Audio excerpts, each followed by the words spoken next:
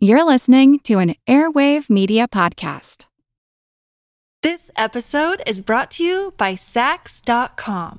At Sax.com, it's easy to find your new vibe. Dive into the Western trend with gold cowboy boots from Stott, or go full 90s throwback with platforms from Prada. You can shop for everything on your agenda, whether it's a breezy Zimmermann dress for a garden party or a bright Chloe blazer for brunch. Find inspiration for your new vibe every day at Sax.com. Do you find it hard to sleep at night? Then the Sleep Cove podcast can help you. Hi, I'm Christopher Fitton, the voice and clinical hypnotherapist behind Sleep Cove. Sleep Cove features sleep hypnosis, meditations, and bedtime stories, all designed to help those of you who struggle at night to achieve a restful and peaceful night's sleep. Search for Sleep Cove on Apple Podcasts or Spotify and see why Sleep Cove helps millions of people sleep deeply all night long. Feel like who art Ed? We'll try to spice it. Who art Ed? Mr. Wood art Ed me. Good. Either way, it's ambiguous. It works on so many levels. I know. That's off to a great start. Welcome to Who Arted, where we explore visual arts in an audio medium. I'm your host, Kyle Wood, and for 3 years now, I've been doing this show, and I am super excited. I have finally gotten to the point where I can bring on the one and only Cassie Stevens, icon among us, like the rock star of the elementary art world. So thank you very much. Thank you for having me. I'm thrilled to be chatting with you. Oh, I'm so excited. I got to tell you, as an elementary art teacher, I have learned a lot and honestly stolen a lot from you over the years. Like, your YouTube channel got me through some rough days when I did not have a lesson plan ready to go, or I was trying to figure out, like, how do I do this, that, and the other thing. I don't know how you like discovered magic and why no one else knows about it, but like the stuff you're doing is amazing. You're very kind. Thank you. And you're not stealing it. I'm happily sharing it. So that's why I put stuff out there for people to share. I gain so much from other elementary art teachers, so I'm always happy to give back and share out what works for me. Yeah, and one of the things that works for me, I did not plan this when I reached out to you, but this episode is going to be dropping on Halloween, and we're talking about a fashion icon, Christian Dior, and you know, it's the two of us, two fashion icons ourselves, talking right? about well, at least you actually know how to dress yourself. I'm always in some version of this like stained hoodie, but that doesn't really translate to the audio medium. 5 of my students who like listen to this actually got that joke. But today, like I said, we're going to be talking about Christian Dior. I usually reach out to guests and ask, who do you like? Because I want to find something they like. I'm going to be honest. I've heard of Christian Dior, but like I could not have picked out a Christian Dior look before this. Why did you pick Dior? Well, I've always loved fashion. I've even in high school, you know, I lived in the middle of nowhere, Indiana, and there wasn't a lot of clothing options other than like what was available at Kmart. And so one way to kind of stretch a dollar, because I didn't have a lot of dollars, and just to kind of have fun, was to go hit the thrift stores. And at the thrift stores, you find, at least back in the late 80s and 90s, you would find quite a bit of vintage still. And I noticed that one kind of style I was always drawn to was that 1950s kind of look, which is called fit and flare, a fitted bodice or a top. Oh, I'm so sorry. Sorry about that. And no worries. So I was drawn to like the fitted bodice or a top and then a big flaring kind of skirt. Now, I didn't know what that was called, but that was just something that I was really drawn to and really interested in. So I enjoyed that kind of fashion in high school, but as an adult, I just assumed that I had to wear the adulting kind of uniform, right? Mm-hmm. Especially when I became a teacher, I assumed that I had to dress like a teacher professionally. And, you know, in the late 90s, early 2000s, that was the white button-down shirt and the khaki pants with a belt. Like there was a whole lot of that, some jean jumpers thrown into the mix. And it wasn't my favorite thing to wear. I just assumed that I had to wear it. But there were a couple of times I would sneak a little vintage number into the mix, and the kids responded, and I enjoyed wearing it. And that just kind of led me down a path to kind of learning more about fashion. But it wasn't until we had a big exhibit on Christian Dior here in Nashville with all of his new look exhibition and his fashion, and it just blew my mind. I went to that exhibit 3 times, and I just enjoyed it and forced myself to kind of learn how to sew using vintage patterns. So that's kind of what brought me to Christian Dior and just that love for his designs. Oh, that's so interesting. And I have a similar but almost opposite story. So like as a new teacher, I also was concerned about like I want to dress and look professional, and I wore like shirts and ties every day for the first 6 months until the kids looked at me and said, "What is wrong with you? You're an art teacher." Because like I was ruining every outfit that I had at a time when I first year teacher, you don't have the money for new clothes all the time. So like finally they're like, "You're an art teacher. Dress like it." Yeah. Like get it together. like just wear a hoodie and jeans and we're done here because you're going to get messy. So it was the children who forced me to go dress like this shambolic look that I've got and I've been sporting for quite some time. You're rocking it. I'm owning it. I accept it. But Christian Dior, I found interesting because as I started looking at this, it's one of those stories where what is told and what's not told makes a huge difference. Because the first source I went to, it was a very quick overview. It was like, he was born rich, his dad opened a gallery for him, and then he worked at these fashion houses, and, he was an immense success. And I'm just like, I kind of hate you. But then as I'm looking at it, and I don't stop at the first source, I look a little bit deeper. Smart. You see, like, well, his father lost the family business in the Great Depression. He went through the pain of having to lose his gallery business. He went through like struggling through the war effort and finding a way to make do and try to keep his dream of fashion alive at the same time that his sister was captured by the Nazis. I mean, like, there's so many different ways you could look at it, as he is a child of privilege that just was immensely started on third base, or someone who overcame some real adversity. So I'm going to try to give as objective a telling as I can here. Yeah. He was born in 1905, January 21st, 1905, in Granville, which is like a seaside town in northern France. Like I said, his family was wealthy growing up. His father owned a successful fertilizer business, which I didn't realize like how big of a business this was until I started to read further. Like, they expected him to study political science, and like so many artist stories, like the family was not exactly happy with his choice to study the arts. They wanted him to be a diplomat. They wanted him to do the respectable stuff, and he was dedicated to his creative pursuits. Apparently his father did come around because his father basically bought him a gallery.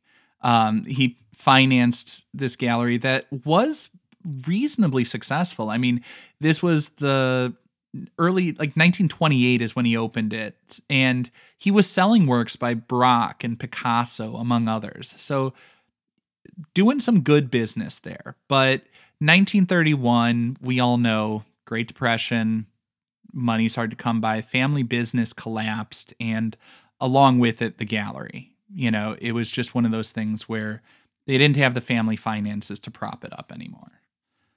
So then he began illustrations. He was working as an illustrator for Figaro Illustre. I don't know. I don't speak I don't speak French at all. Longtime listeners know I can't pull it off. But he's doing that. 1938, he starts working for Robert Piguet. I gotta stop doing these French things. He's a couture designer. So Dior's an assistant. He works his way up. After France, and actually he served in the French army. He was an officer in the military. But then after France surrendered to Germany, Dior goes back to Paris, and he's trying to keep the fashion industry alive. He's trying to keep his dreams of fashion alive. And so he works for the Lucien Lelong house. It's just another couture fashion house. And during this time, France is occupied by the Germans. So when you think about who has the resources to be buying these things, it's the wives of the German officers and things like that. So that fashion house is selling.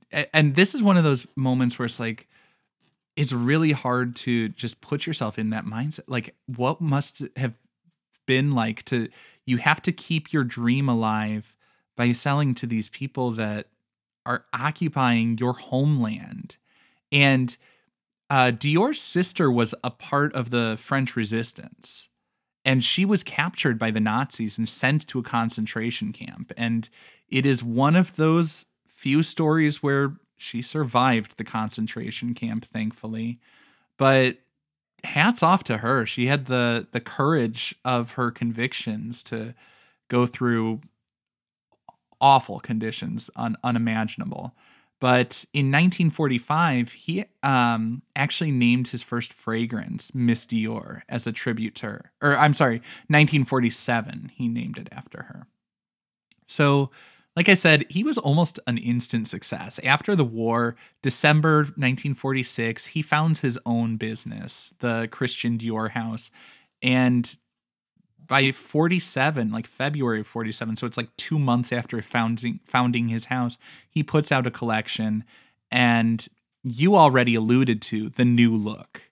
Yeah. That was a term that came from Harper's Bazaar describing his collection. I mean, it just revolutionized the way that people looked at, as you said, the silhouette. It was drastically different because, and I think the war effort is part of the understanding of this, because it was away from the rationing of fabric. Like, he's using a lot of fabric to make those big poofy, I don't know how to describe a fashion silhouette. Can you help me out here? Yeah, there were usually like you're saying, during that time they were rationing fabric. So, I mean, even if you think here in the United States during the Great Depression, prior to the war, flour was sold in printed bags because fabric was so scarce, and they realized that women were using the bags that flour came in as clothing. So they even started printing patterns on it, because that's just how scarce and tight resources were, that they were using flour sacks to make clothing. So that's one end of the spectrum.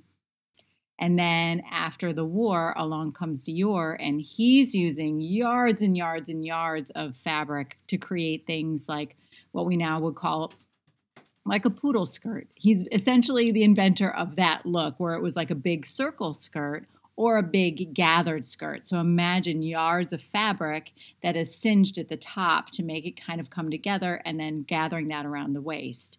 And so that was so controversial. When we look at that 1950s dress, we think it looks very old-fashioned, and we think of an era that's totally different from now. But that was super cutting edge, that he was using all that fabric, and it was so controversial that people were throwing paint on these models when they were out taking photos of the clothing. They were throwing paint on it and protesting and yelling at him and the models and whoever was out there working with the models, because they felt, here we are coming out of this war where we're rationing all this fabric, and to them it just looked like an immense amount of luxury and waste. So what we see as old fashioned was actually just like extremely cutting edge, as with like so many artists that we talk about. I was just doing a lot of reading about Monet. When we see a Monet, we think, oh, such a pretty painting that my grandma had on a calendar in her kitchen. You know what I mean? We don't think that this guy's artwork was so controversial that they had to form their own salons. They weren't even allowed into the salon to show their paintings. So it's just very interesting, how the history gives us a totally different perspective on what was controversial back in the day. Yeah, it always cracks me up whenever I show Monet to my younger students, like second grade or whatever. They're always like, "Oh, it's so realistic," and I'm like, "Actually, for the time, it was scandalously bad. Right. It was like they were offended by how sloppy it was." And with this, it seems so conservative. Looking through today's lens, these very polished dresses. And you talk about like using 20 yards of fabric on a skirt or whatever. Like that feels like a lot of fabric. You would think like scandalous is the short skirts, but no, using so much fabric, as you said, that was decadent. That was over the top and indulgent in a way that people found wasteful. And in the context of war-torn Europe, like I can understand why people would say, "Hey, is this our priority?" But his stance was, yes, this is our priority, to bring back some joy to that post-war society, to get back to what they had enjoyed previously. At least that was his goal from what I understand. Yeah. And what I found interesting about him was that, he reminds me a little bit of Grandma Moses in that he came to fashion, like, I want to say in his 30s or 40s, and then he was an apprentice for, like you mentioned, the two designers. So it really took him a while to really give himself that push to just kind of go for it and to try it. And then when he did, it was this, we'll call it a success, but it was a controversial one, at that. But it was just like groundbreaking in that it changed the whole look from that point on, as far as fashion goes. But it's interesting that it took him that long to get up the courage, I guess, and then to get to that point. And then I believe he didn't live much longer after that, if I understand right. I want to say maybe that was, maybe in his 40s that he passed away. It was fairly young. It was fairly young. You're right. It took him like 15 years to be an overnight success. But yeah, then he had like maybe a 10-year run or so after that. I don't like to dwell too much on when people died, but yeah, he was like it was about 10 years of success before I think he died of a heart attack or something like that. But in that time, he did so much. He's innovating with these new silhouettes and the ways of working with fabric and just reinventing the way that people are looking at fashion. And I also just like the little things that I read that are sort of human things. Like he was a superstitious guy. Like he would consult tarot card readers, and he with every collection he included a coat named Granville after the town where he grew up, and his favorite flower, Lily of the Valley. Like at least one model in each show had that flower with her. Like it's all these little things that I always find interesting, because I'm that kind of guy who, like, when I do a mural or something, I will hide my children's initials in it and stuff like that. Little Easter eggs, right? Yeah, I like that he would do that kind of stuff. Like that feels so human to me, because when I look at couture fashion, it seems so inaccessible to me. And maybe that's just because I dress like garbage, but like I think there's something really sort of quaint and sweet about the way that he's remembering and paying tribute to where he was born in every collection. I think that's kind of cool. And then after he passed away, as you said, like the brand lived on. Yves Saint Laurent took over the house for a while, and another innovation of his, which I think is kind of interesting and in some ways foreshadows like pop art. He was one of the first people to license his name and his brand on stuff. And some people thought it was cheapening the couture fashion by like putting his name out there. But, that was kind of one of his innovations, is getting his name out there on all sorts of stuff and licensing it on accessories and stuff like that, which made it a little bit more accessible, broke down some barriers. I mean, still not accessible to me, but to others. Me neither, but it's fine. So now after the break, we're going to come back and we're going to talk about the new look and one of those pieces that was so revolutionary. This episode is brought to you by Sax.com. At Sax.com, it's easy to find your new vibe. Dive into the Western trend with gold cowboy boots from Stott, or go full 90s throwback with platforms from Prada. You can shop for everything on your agenda, whether it's a breezy Zimmermann dress for a garden party or a bright Chloe blazer for brunch. Find inspiration for your new vibe every day at Sax.com. Do you find it hard to sleep at night? Then the Calm Cove podcast can help you sleep deeply all night long. Calm Cove has deeply relaxing meditation music and ambient sounds like ocean waves and crackling fires. All of our episodes are designed to help you relax and to fall asleep fast. Calm Cove is brought to you by the team behind Sleep Cove, the sleep podcast that consists of spoken word hypnosis, meditation, and stories.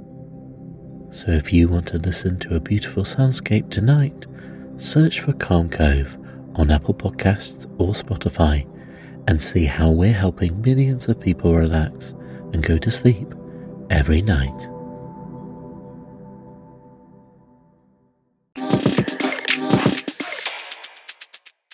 I'm looking here at the bar suit from 1947. This is from that first collection that made such an impact that like I always think of like it's named the new look, the way that like architects would talk about the international style. It's just like forget everything that happened before. These are the rules of the road going forward. So what are we seeing here? What was so revolutionary about it? What do you like about it? What are you noticing? Well, I think one of the things like what we mentioned that was so revolutionary is you just see this voluminous skirt, so much fabric. I mean, it looks even heavy on the mannequin.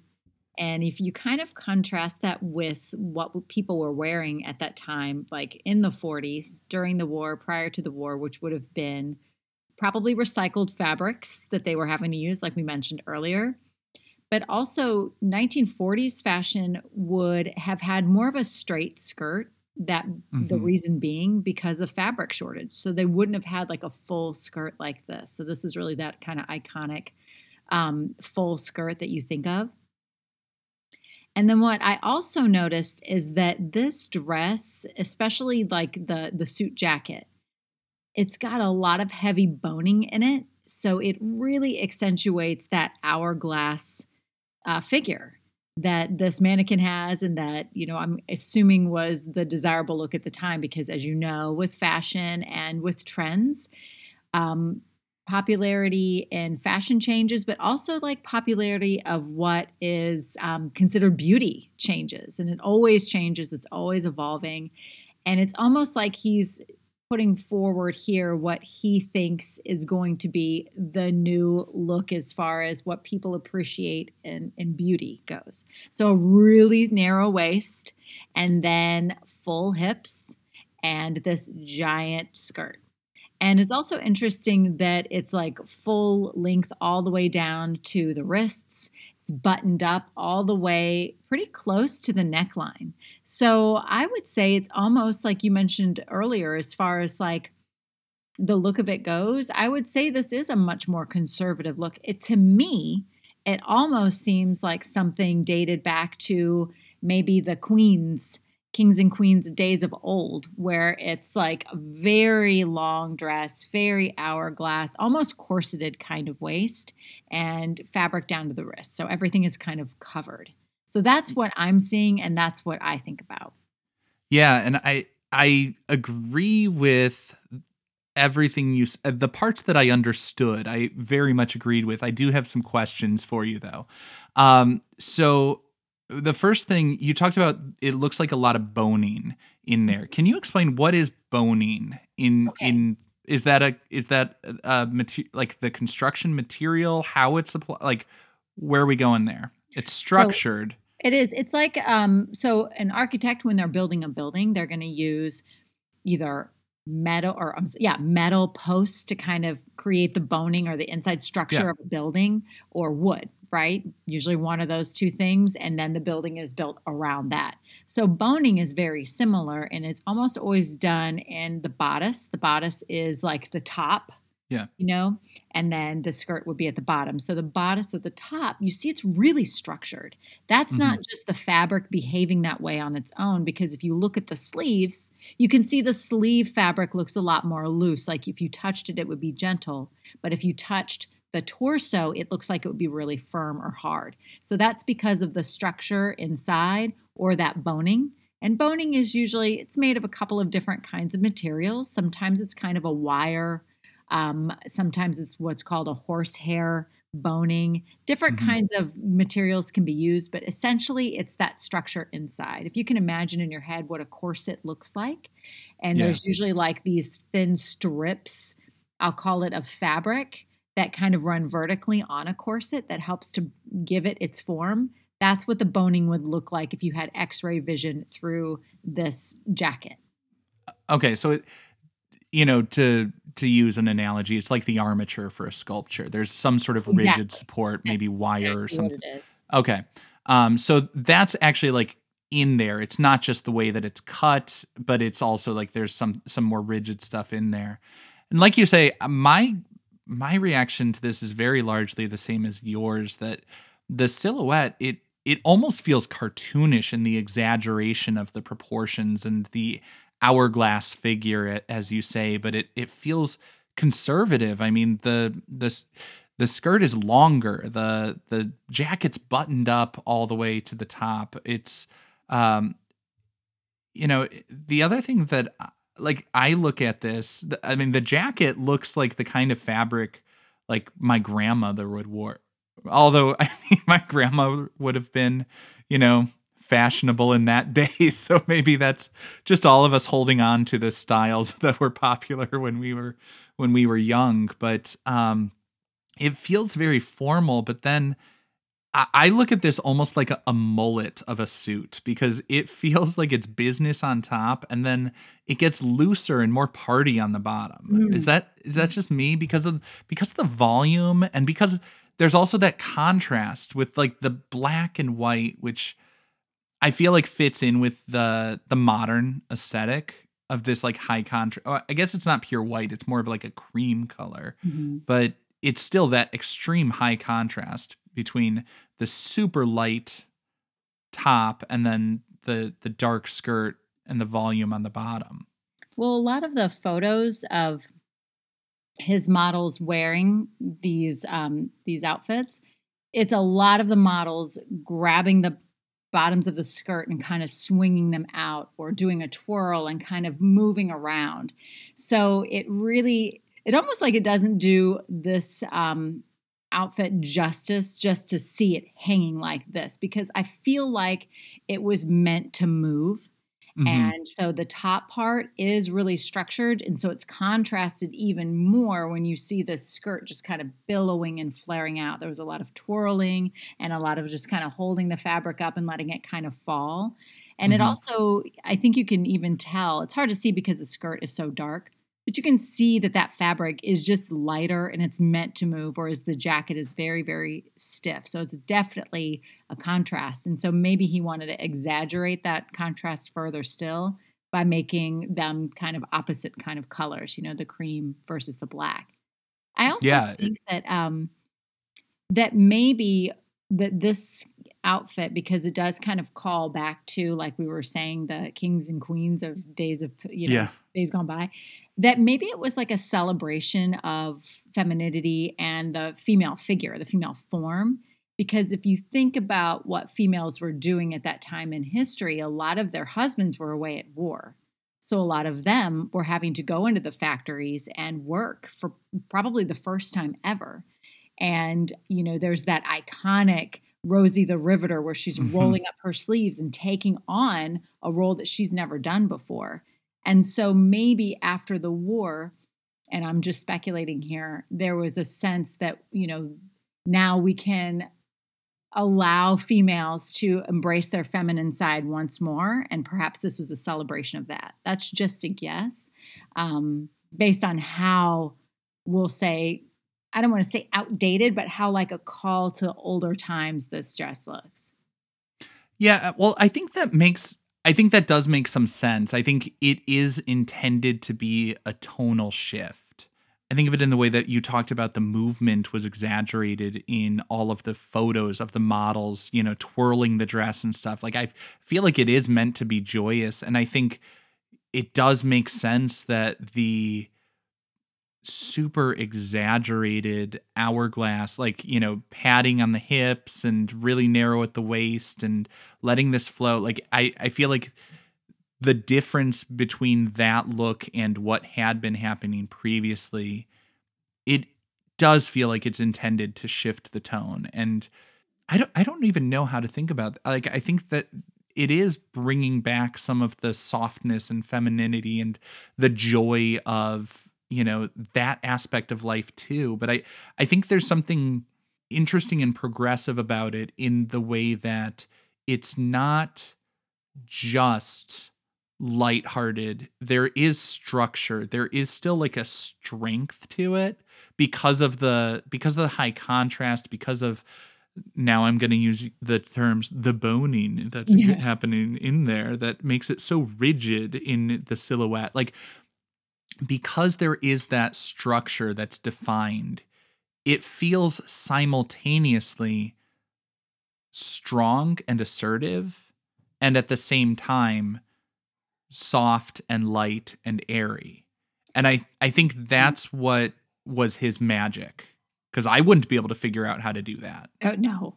You know, it's reminding me now that you're saying that about strength, it's reminding me a lot of a suit of arms, like armor that a knight would wear, because it is so, I mean, it looks like you could knock on it and it would make like a knock on a door kind of sound. It looks very, very solid, which, you know, that could be a way of him showing the strength that women had to have during that time in history, but yet maybe also celebrating their femininity.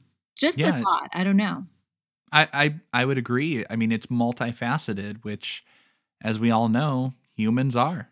And I think people respond when they see that reflected in works of art. So now to wrap it up, I always like to wrap this up in the most uncomfortable way possible. Yeah. So I'm wrapping it up. I want just a 3-point rating scale. And where should this hang? The Louvre? Is this something to look at? The lab? Is this something to learn from? Or the Louvre? British for the bathroom. Yeah. There's a poop joke in there somewhere. Oh, that's terrible. Oh, for me, this is definitely the Louvre. I mean, Dior is, I think his designs are magical. I find this to be beautiful. I think it was like a definite page in history that really changed the course of fashion, but it also was like this new time when the war had ended, and it was almost like a celebration of so many things, even though it was very decadent at that time. In that respect, it probably was a celebration. So I say the Louvre for sure. And he's French, so he has to go in the Louvre. So I'm sure there's probably some Dior in the Louvre. I wouldn't be surprised. Yeah, I mean, it's hard to argue with that. I mean, this does feel like it's a pretty significant piece, just in the way that people talked about it as the new look. Like, it is the end-all, be-all of fashion for that day. That tells us a lot about the zeitgeist or the spirit of the times. Like, it tells us what people were into, and I think that is definitely true. Even though I don't think I could pull it off, I think it's definitely something that I see this type of silhouette, and I see, like, looking back at photographs from history, like, I see how this was a departure from what the fashion trends had been before that, and you see elements of this going through in all sorts of lines going forward. Like, this high contrast feels very mod to me. You know, like, I see ripples of this through decades of fashion that I think is worth noting and understanding and appreciating. But also worth appreciating is the fact that you took the time to kill an afternoon talking to me of all people. So thank you once again, the Cassie Stevens, the My iconic pleasure. influencer all over Instagram, and your YouTube channel has so many wonderful resources. I cannot state enough. Like, I've gotten so many wonderful lessons from you. How many books are you up to now? I've written 3. I'm working on. I'm really good at starting stuff. I'm not great at finishing. So I've written 3, and I'm working on 2 right now. So Okay. one of them will get done sooner or later. Let's just hope. But I now feel a connection with you as somebody who has so many things that are 90% of the way finished. Yeah. So the ending, finishing something is the hardest part. Starting is the best part, you know? It's so much fun. That's probably why we all start stuff and have a hard time finishing. Oh, but thank you so much for taking the time. I really appreciate it. And I am going to leave links in the show notes for everyone who wants to learn more about pretty much everything. I don't know how you do it, but I appreciate that you do. Thank you. Yeah, thank you. I appreciate it. This concludes this week's episode of Who Arted, part of the Airwave Media Podcast Network. If you found this tolerable, please leave a rating or review on your favorite podcast app. You can find images of the work being discussed this week and every week on social media at Who Arted Podcast on Twitter, Instagram, and TikTok, and of course on the website whoartedpodcast.com. Podcast done.